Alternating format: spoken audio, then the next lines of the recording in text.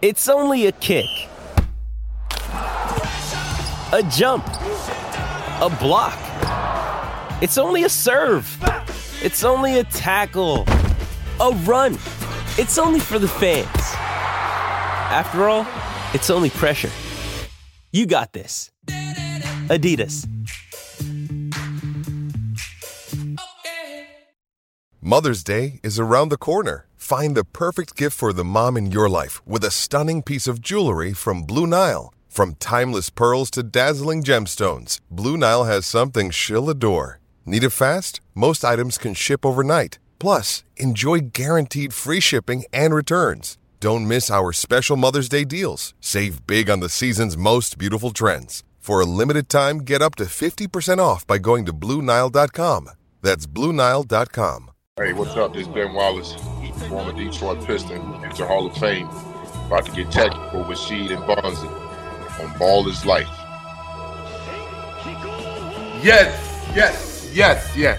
Hey, look, I don't think y'all realize how special this show is, how special this guest is to me. You know what I'm saying? He's my brother from another mother. Yes, we share the same last name. But just running a couple accolades down for my man. Of course, he's a 2004 NBA champion. And I think it's a 2 or 3-time defensive player, Ben? Oh, we just going to say 4. 4. Damn. My bad. I didn't mean to disrespect your credits there, good brother. 4-time defensive player of the year. Ladies and gentlemen, please welcome to the show my man, my brother, Ben Wallace. What's up? Yes, sir. Welcome, my brother. Welcome. It's an honor. Thanks for having me. What's Anytime. good, man? What you been up to, good brother? Man, I ain't doing nothing. Just chilling, doing a little work with the Pistons, trying to restore this team. Oh, and restoring is what y'all going to do. We might as well jump right into that. Number 1 pick, Cade Cunningham, looking sweet in the summer league. A lot of people was hating on him after game 1. I haven't heard anything since game 2. How you feel about your pick? I think Cade's a great pick, man. He's a young guy came in, starving for knowledge, had done his research on the team, on the organization, and even on the city. So he came in, gave a great interview, had great workouts, and he was deserving to be the number 1 pick. Yeah, for sure. I definitely like Cade. I've been knowing him since he was in high school, probably like about a junior in high school. He's definitely a good young man, and you could tell just from his playing ball, his grooming, that one day he was going to make it to the NBA. Now, let me ask you this: what made you choose to go up there on the screen when the Pistons, of course, had that number 1 pick? What made you represent them? Was it the fact of course, you want a chip for them, or was it your dealings with being part owner of the Grand Rapid Drive? All of that played into it. All that played a part into it. And, of course, Aaron Tellum, asked me to come down and help him out. Aaron's my guy. Always took care of me even from when I was playing.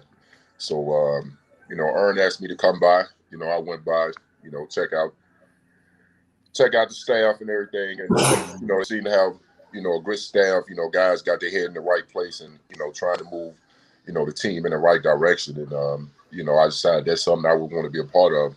Moving this team back in the right direction, trying to, bring the fans back and bring the glory back to the Pistons. Oh, definitely. So let's go back. Let's go back to your origins, because when you watch the draft, and for a guy like yourself, I know it's unheard of to say out loud, but for a guy that goes undrafted, you talk about your journey. You go to Cuyahoga. Am I saying it right? Cuyahoga College. Cuyahoga College, and then you go to Virginia Union to being a Hall of Famer. Let's talk about your journey. Oh man, it was a tough journey, but it was a journey that I had to take. With me only playing 1 year of varsity high school basketball, I knew that my road was going to be tough. Mm-hmm. But I didn't think it was going to be as tough, but I knew it was going to be a tough road. So my decision to go to community college, was a huge decision for me because, basically that was my first time ever being away from home, being away from my family. Mm. And, I leave Alabama, the good old country, then get dropped off in the middle of Cleveland, You know that had to be fun. You know, that was tough. That was tough. But leaving Cleveland and going to Virginia, you know, everything fell in place. You know, everything was pretty smooth in Virginia. You know, Virginia Union, small campus, was able to get around, you know, get to places I need to get to, you know, was able to, you know, get to know everybody on campus. So that was fun. You know, Virginia Union was fun part of it, of the journey, and you know, not getting drafted, even though I thought I had put in enough work to at least get my name called on draft day, but it didn't happen. And having to go overseas, you know, play a month or so over there, and then finally getting a call from Wes Unseld to come back to try out for the Bullets. You know, I had made my mind up when I left from over in Italy that it was going to be my last stop. You know, so it wasn't no, you know, not make it. You know, I was going to make that team. You know, regardless of what the situation was, if it was possible somebody make that team, I already had made my mind up that I wanted that spot. So you on that spot, and it's crazy for a lot of people out there that don't know. It's ironic and it's crazy all in the same breath. So here it is. So my rookie season was 95. So I wore number 30. So okay, I got drafted by the Washington Bullets. For those who don't know, drafted by the Washington Bullets and wearing number 30. So boom, I get traded to Portland after my rookie season. So then they get Ben. Ben is picked up and he's playing with the Bullets, but he's not wearing his number. He's wearing my jersey. So look, Chase. So now he's looking extra strong out that piece. Right? You know, hey, especially coming out of college, I was like about 210, soaking wet. So you know, my jersey all like this, right? Then when he had it, that joint was like this and everything. He thought that like, damn. So you know, we just talking at half court, and I'm seeing, I'm like, dude. Is that my jersey? And then he was like, man, you know Charlie Butler, man. And I fell out. Charlie Butler was our equipment manager. Man, it was crazy up there in Washington. But okay, you get picked up by Washington. Excuse me, you get the call from Wes Unseld, Sr., and you get picked up by Washington. Now you going out there playing. So your first few games, are you like, okay, I'm going against so-and-so. Like, damn, I know him. Well, at the time we came into the league, we was already going against grown-ass men with kids. So, you know, I know you was like, damn, I'm going against so-and-so. I know he do this. I know he do that. How do you think you fared maybe your first, let's say, like 5 games in the league? Well, my first 5 games, I really didn't know, you know, what to expect, you know, because it was one of those things where I know I wasn't going to get a lot of minutes, and you know I was just taking in the fact that I was actually on an NBA team that, you know, and of course I was playing with half of the Fab Five, so you know, I'm over there like man, I got C. Webb and Jawan Howard playing in front of me. That's the Fab Five. I'm like, so you know it was exciting because I didn't expect to play.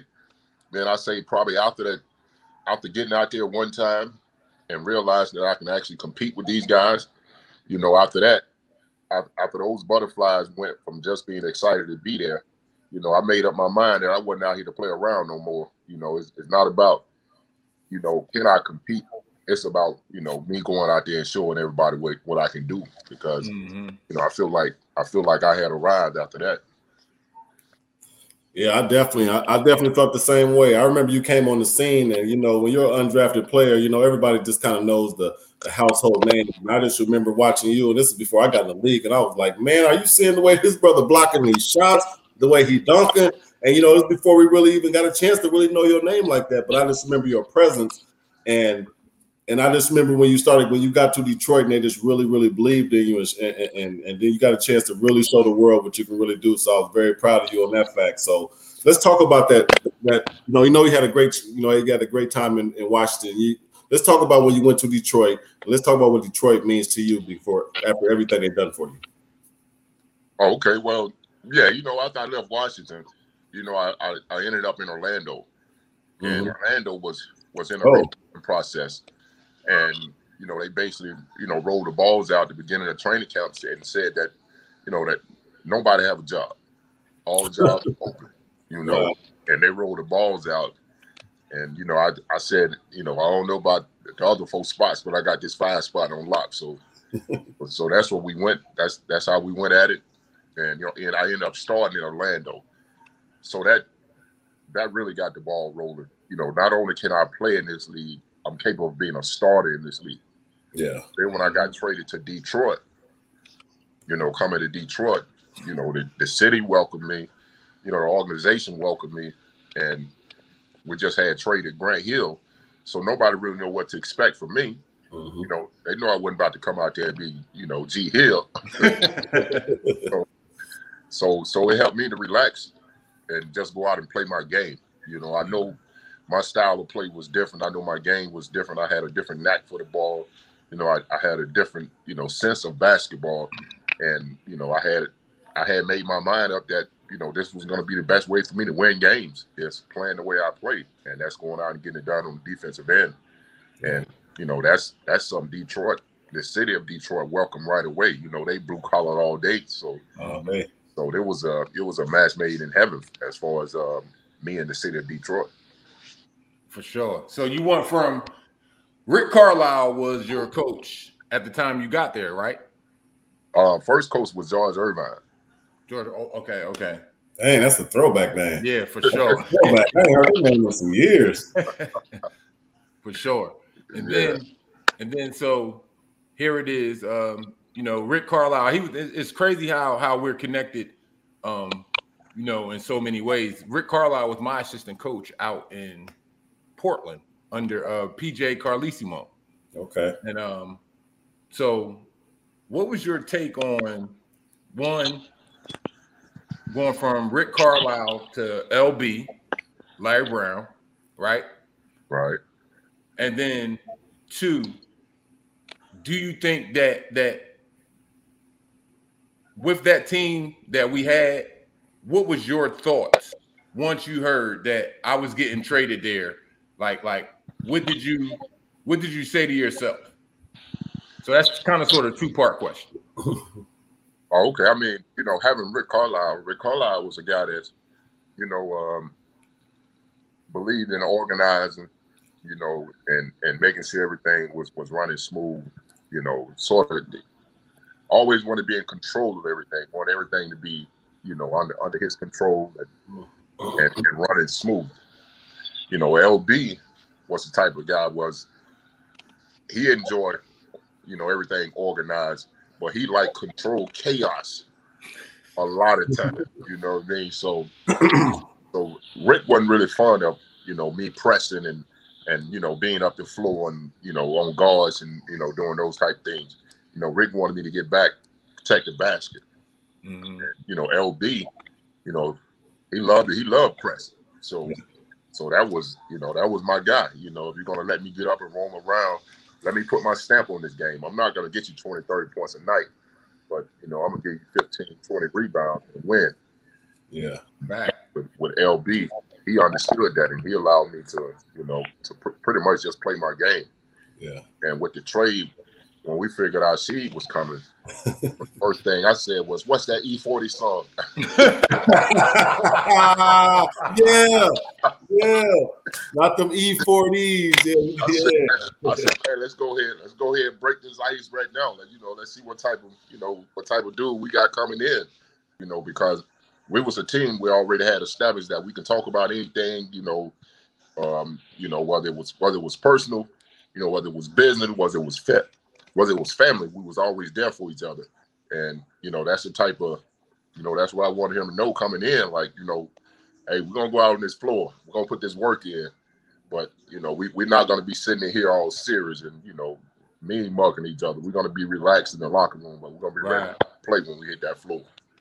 Oh, well, first and foremost, man, shout out to my man 40 Water.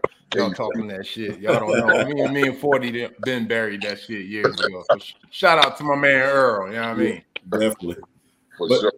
But you know, when y'all got Sheed, I knew y'all got a real one. I looked at your team and I said that's the perfect fit for Rasheed. You know, from management. I love the way management, you know, like Joe Dumars and the rest of the guys did a great job of protecting him and, you know, changing his narrative.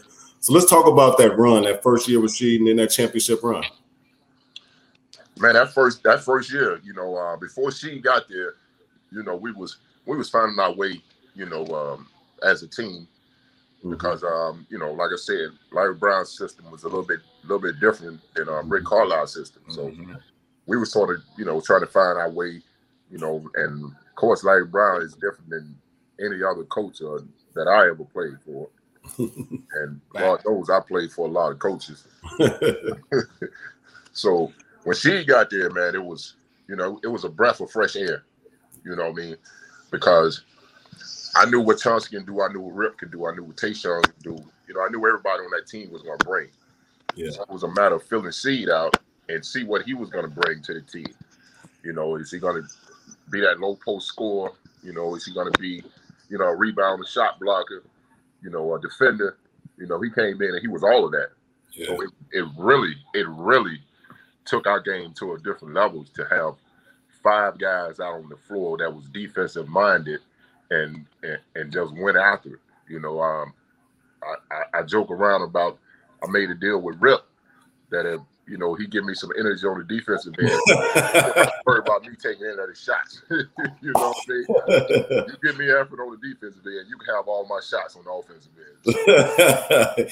Bet. I know he said bet because he loved to shoot that ball. He shoot it, so that was an easy bet right there. But yeah, she took us over the top, man. He provided a presence for us that we was missing as far as being on the post, and that scoring threat and the starting lineup on the post. He brought that into the lineup, and of course, we welcomed his attitude, and the city welcomed his attitude. His attitude was built for Detroit. So the city welcomed him in. And everything after that was just smooth sailing, and we went on a run that was, that definitely was a part of history as far as Detroit basketball goes. Yeah, man, that run was phenomenal. I'm definitely, and I definitely feel what you said when filling guys out. Our first few games, it was I wasn't trying to take all the shots or whatever. I just wanted to be part of the offense and the flow. So it was definitely fun. So here it is. We win a title. Along the way, we make some great rivals. So one of our biggest rivals was, of course, the Indiana Pacers. So, here it is. We're playing them and at the Palace, and it's a hard-fought game. And what a lot of people don't know about that game is they were actually up. I think they was up like 9 or 11, something like that, but they was actually up. It was up 15. So, they was up like 15. There it goes. Bring your ass up. So they can have a regular season. So here it is towards the end of the game, and we like, all right, we have a code in the league. When y'all got the game is won, there's no chance of coming back. Okay, no dumbass fouls. You know what I'm saying? So here it is. Out of nowhere, you going up for a shot, and at the time his name was Ron Artest, y'all. So it's Metta World Peace. I'm respecting his name. Metta World Peace. He pushes you in your back. I mean, he fouls you hard. Boom.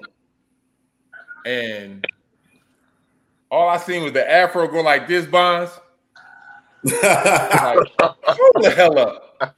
Man, turned around. Hey, I swear to goodness on everything, man. He pushed the soul out of Ron right there, man. He pushed that man so hard, and Ron was like, all right, and laid down on the scores table, and here come a drink, and boom. That's when the Malice at the Palace start off. Tell the people out there that's watching and listening your version of what happened that evening. Oh, you want me to tell people the truth? Tell it. Do the people want the song? Do the people want the song? I mean, like you said, man, it had became a heated rival with us and the Pacers, whatever. Even before you got there. Okay. When Isaiah was coaching in Indiana, that's when it really got started. Makes sense. Because Isaiah wanted to take that bad boy attitude to Indiana, and we was playing, and we was having a decent game, and and they sent somebody in the game to file Corliss because Corliss had a game going. So Corliss and a couple of guys got into it, and I stepped in the middle and I grabbed Corliss, and one of them guys sucker punched me. I ain't gonna say no name, but we know who it was. Sucker punched me. So that's how the rival got started. The rival was started 2 years before you got there. Okay, man, you ain't tell me you got snuff. Yeah, man, got snuff on live TV, man. My people. So after that, it was already understood that there was gonna be some tense moments, and they had won the game. Yeah, the game was out of reach. Of course, we're gonna keep playing to the end of the game, but like you said, when the game's out of reach like that, the only thing you say is no dumb fouls. Yeah. And, once I drove to the basket and he hit me in the back, that's the first thing I said. That's the first thing I thought, like, come on, man. Game is out of reach. You're up 15. We have no chance of winning. Now it's just one of those fouls that you sending a message. You know what I'm saying? So I wasn't going to be the whooping boy no more. I got sucker punched one time out, and, I wasn't going to be the whooping boy. So when I turned around and pushed him, I thought that, we were just going to go ahead and just finish that right there. He went laid down. The beer came out the stands. And after that, man, that thing just took on a life completely on its own. Yeah. And, it turned out to be the biggest brawl in NBA history. But still was tough. Dog, I'm telling you, I think you pushed the soul out that man. Yeah. Thank God it was just a push and not no punch. But Steve, it was the push and then the skip forward. Like I'm about, it was the skip forward, and Ron was like, and I love Ron to death, but Ron really, and for once, I think everybody in the world thought the Ron that we thought he was going to go right back at you and meet force with force. And we couldn't believe that it was force and no force. That Ron, my man, I know he one of the toughest men alive, but at that moment, I thought it was going to be, force with force. But hey, let's talk about it now. Malice in the Palace. It came out yesterday. Netflix. Everybody's talking about it. It's hot. But you know what I really respect about it? It shows the other perspective. The other perspective to let people kind of see the other side. And I know we all, we get in fights and things happen, but the way the guys got portrayed and, the way they got murdered, how much money they lost. Do you think that the Netflix did a just job on the doc? Excuse me. Well, I haven't seen it yet. Oh, you haven't? Still haven't seen it yet. So what? I don't think she watched it yet either. Why? Why not? It was. I mean, it's just it's so vivid and it was so live and it was played so many times. So I don't really know. What else can we really get out of it other than having guys, give their opinions of the stories or how they think it went down. But I haven't watched it yet, man. It's just, shit. I'm wishing they move on past this, man. It's funny. That's kind of what Jack and those guys said, but when I watched it, my take from it, because I was interested, I was a spectator myself, and when I took from it, it got the other side, the perspective from, basically all the Indiana Pacers side. You hear from only their people, and I never really got a chance to hear anything from the Pistons side. The organization and things. It was just saying really one-sided, but it just kind of went deep in on, just the guys, kind of just the people who did it, why, the things they was doing to them. So it was just a great doc, and guys got to really tell their story. And I thought it was really done well. And I feel like, Rasheed, like we talked about it off the air, it's time to do a Jailblazers doc because, it's two sides of every story, man. I think that was a way for a lot of people to heal what you guys did. Yeah. I think so, and I think it also shows that even though we're athletes and we go out there and we compete against each other, things get heated, things might get a little out of control, but at the end of the day, it shows that we're still human. We're not animals out here, trying to, take each other out the game, and we're not, and we're man enough to, once we walk off the court and the cameras go off, we're man enough to sit down and have a conversation and figure things out. Yeah, definitely. That's what it's all about. Because at the end of the day, it's still a brotherhood with us all. It's only been about I think like 4,300 players overall in the NBA in history. So we're part of a unique group. We all just gotta, stick together. But yeah, that night was something else though, Bob. But another thing, what they said was interesting. Ron said something on the doc that's interesting in today's world is that, do y'all remember when Ron said he needed a break from the team? Do y'all remember that time? Mm-hmm. People didn't understand, it's almost similar to the Simone Biles thing, you know what I'm saying, where she needed a break because it was a mental break. People wasn't really talking about mental health. We call Ron the craziest motherfucker in the world forever. We always said Ron was crazy. He crazy, but crazy is mental health. We didn't understand mental health, and Ron was going through some stuff, reaching out for help, and we didn't help him. And when they said he needed a break, they dogged him, they killed him, they murdered him. And all he was doing was asking for help. So, I'm just glad that everything's got out, man. We talk about the mental health piece, man. And like I said, it's been a lot of healing going on. And after a while, I watched the doc twice since yesterday, just to kind of just like, man, I'm just so proud of everybody. So, man, that's awesome piece, like I said. So let me fast forward a little bit more here, Ben. So now, today's world. What can you tell everybody what is, if I'm saying it right, Wallace Motorsports or Wallace Racing? Oh yeah, Wallace Motorsports. Yes, sir. Can you tell everybody what that is, please? Oh, Wallace Motorsport, man. I'm a professional RC racer. Professional RC racer. When I say professional, brother's professional. Let's talk about how you got into it and how did that start, please? Oh man, I always been big in gadgets.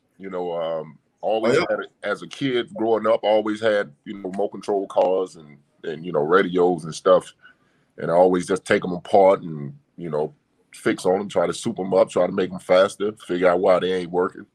And a couple years into my NBA career, I found out about these RC cars that actually run by gas powered, and I went and checked them out. My wife bought me one for my birthday, and after that I was hooked. So yeah, we travel all over the country, man. We go Florida, California, Nebraska, Ohio. They got tracks in Venezuela, Japan, China. So this RC is doing like that. It's taking you all over the world then. Yeah, it's a worldwide. They say hobby, but it's a worldwide sports. Cars going anywhere from 75 to 85 miles an hour. Really? Yeah.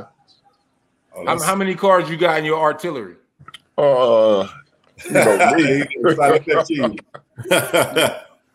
Me. I import and I sell them, so I got as many as you need. Look, I went over his crib one day, Bonds, and we in the garage and stuff, and he got a little work area. All you see is little ass mini parts, tires, screwdrivers, power screwdrivers and regular screwdrivers. He got the bright lights and everything, like his whole workstation right there. And I was like, yo, and I didn't know at the time. I was like, yo, what the hell is that? He was like, yo, that's my thing right there. He's like, boy, them RCs. I'm like, man, I'm used to the little Tyco, the little Nerf RCs, that you get from Toys R Us and everything. And so he's like, don't talk to toys like that over here. That's crazy. I know you and she got along fine because he was always the gadget person. He was always the guy that had all the new trinkets, knew what the latest stuff that was coming out. She told me about iPods and iPads and iPhones before they came out. She was the first person I seen build a Maybach when they came out. So she's been up on so many different things. I mean, everything. So I know y'all got along. So, but before we get out of here, I want to ask you one question. And first of all, congratulations on the Hoff nod, and to you and your family. But how did it feel, first of all, when you got the call? And let's talk about where it's taking you to since then. Oh man, when I first got the call, it was an exciting feeling, but it was different because I just had got inducted into the Alabama Sports Hall of Fame. Oh, okay. And, that was one that I was definitely there to represent my family. My mom and her family being from Alabama, you know, where it all got started. Yeah. So, you know, I was riding that high off that one, and then I got the call that said that I was going to the Nate Smith Basketball Hall of Fame. So I really know how to feel. You know, it was definitely exciting. You know, I was definitely happy, and you know, it just took me back and made me reflect back on my journey, man. That was crazy from where I started to finally end up into the Nate Smith Basketball Hall of Fame. You know, from where I started, any number of things could have went wrong, and I would not end up playing the NBA. Period. Yeah. So many things had to go right. You know, so many things had to work out in my favor for me to take that journey and end up at NBA Hall of Famer. Man, it was crazy. So it's just something that I was very thankful, you know, to have happened to me. Not only getting inducted into the Hall of Fame, but just to be able to reflect back on this journey, man, and say that, you know, it was tough, it was exciting, and you had to be in love with the struggle to get here. So, you know, that's what we always talk about, you know, not necessarily living in the moment, but creating your own moment. And I thought I did a great job of using my talent the best way I possibly could to create my own moment so I can live in my own moment. And now I go down in history as, you know, one of the best players that ever done it. So, you know, it just goes to show, man, that hard work, it does pay off. Beauty in the struggle, ugliness in the success. Paragraph J. Cole. Man, for sure. Again, congratulations, my brother, on that jacket. You in there for all of us. Yes, for all of us. You know what I'm saying? For me, for Billups, for D-Ham, for Big Easy. You know what I'm saying? LB, everybody, you in there for all of us, bro. Everybody in your hometown, and I love you and appreciate you for that, man. And want to thank you for stopping by and sharing a couple of minutes with me and my cohort here. Yes, sir. Man, appreciate you guys, man. Much love, man. Keep doing what y'all doing. Y'all doing a great job, man. Thanks so much. Good, brother. Blessings to you, big homie. All right, same to you guys. Love you, man. Much love, Doc.